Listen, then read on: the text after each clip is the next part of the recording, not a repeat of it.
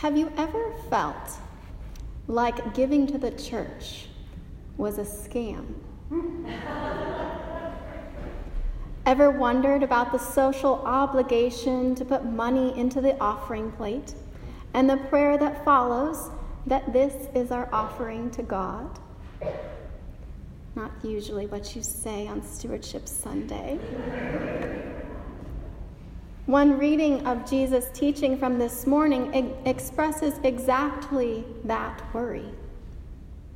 Jesus, seeing the scribes wealthy enough to pay for the material for extra long robes, making long prayers to match, and assuming the place of honor everywhere they go, are living a sham.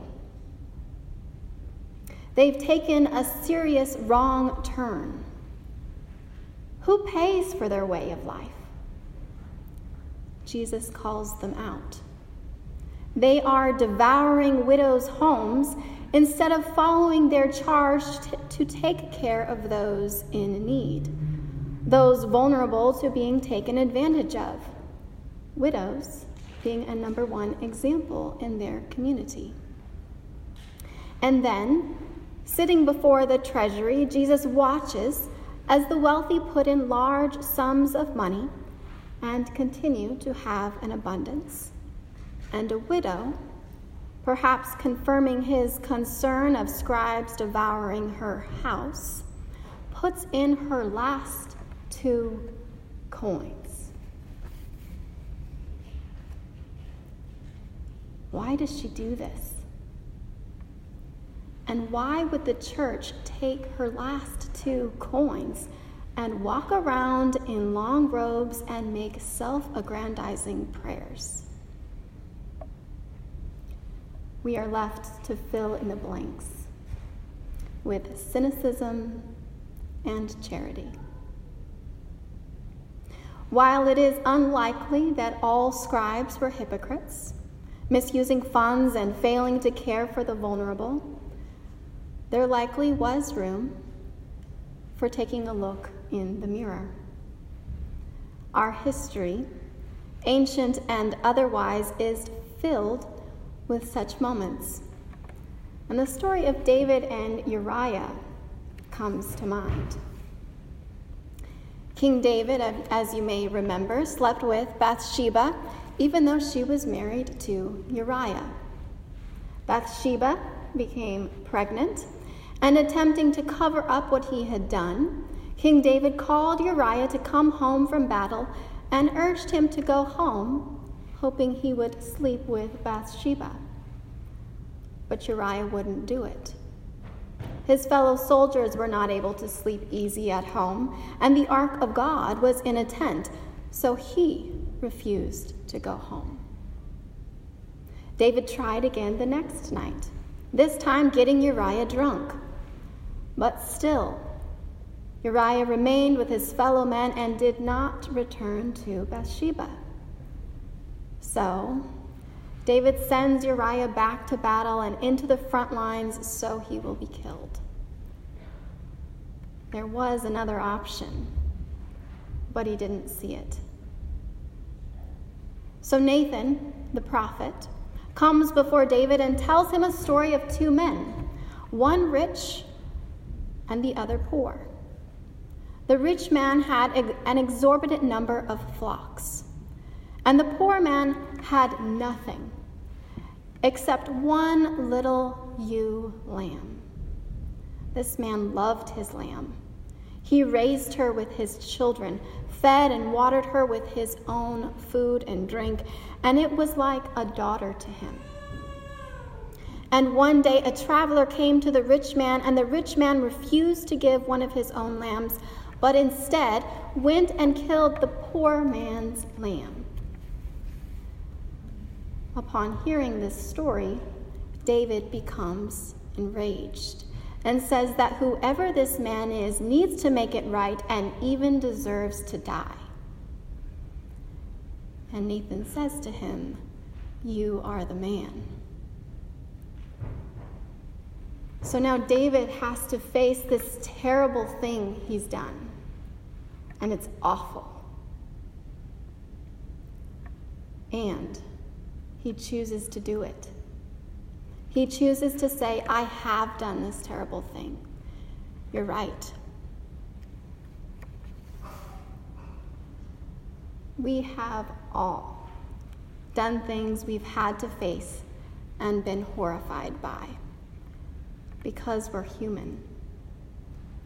And the challenge is not to run, but to acknowledge the harm and try again, because we are all in this together.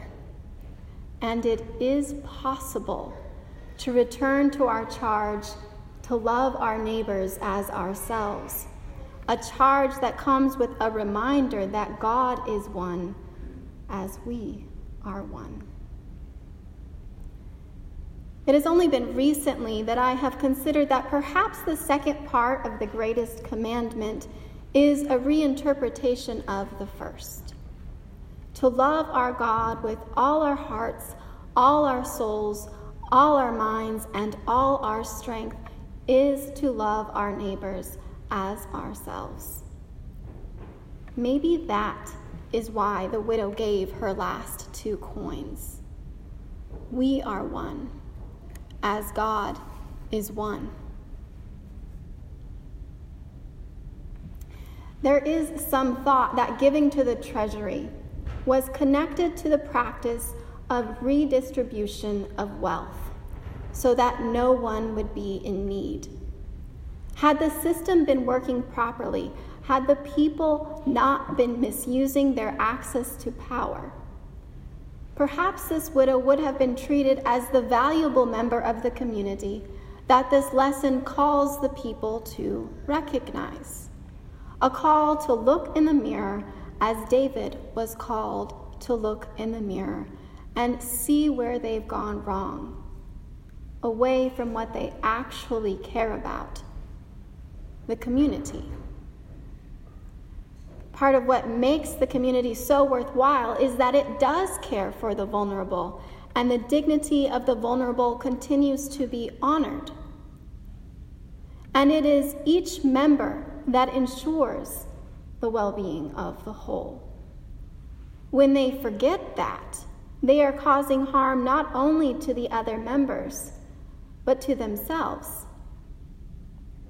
The awfulness of having to face ourselves when we've gone wrong is also an opportunity to restore our faith in what is possible. The widow calls the people back to this hope and reminds them that, like her, they are called to contribute. Maybe the widow gave because she believed she had something to offer to her community. Maybe she gave because she was an exemplar of the truth that we, all of us, have something to contribute to the well-being of the whole, whether we are perceived as the worthiest or the least. And know that contribution does not have to be financial, and nor should it assume severe self-harm.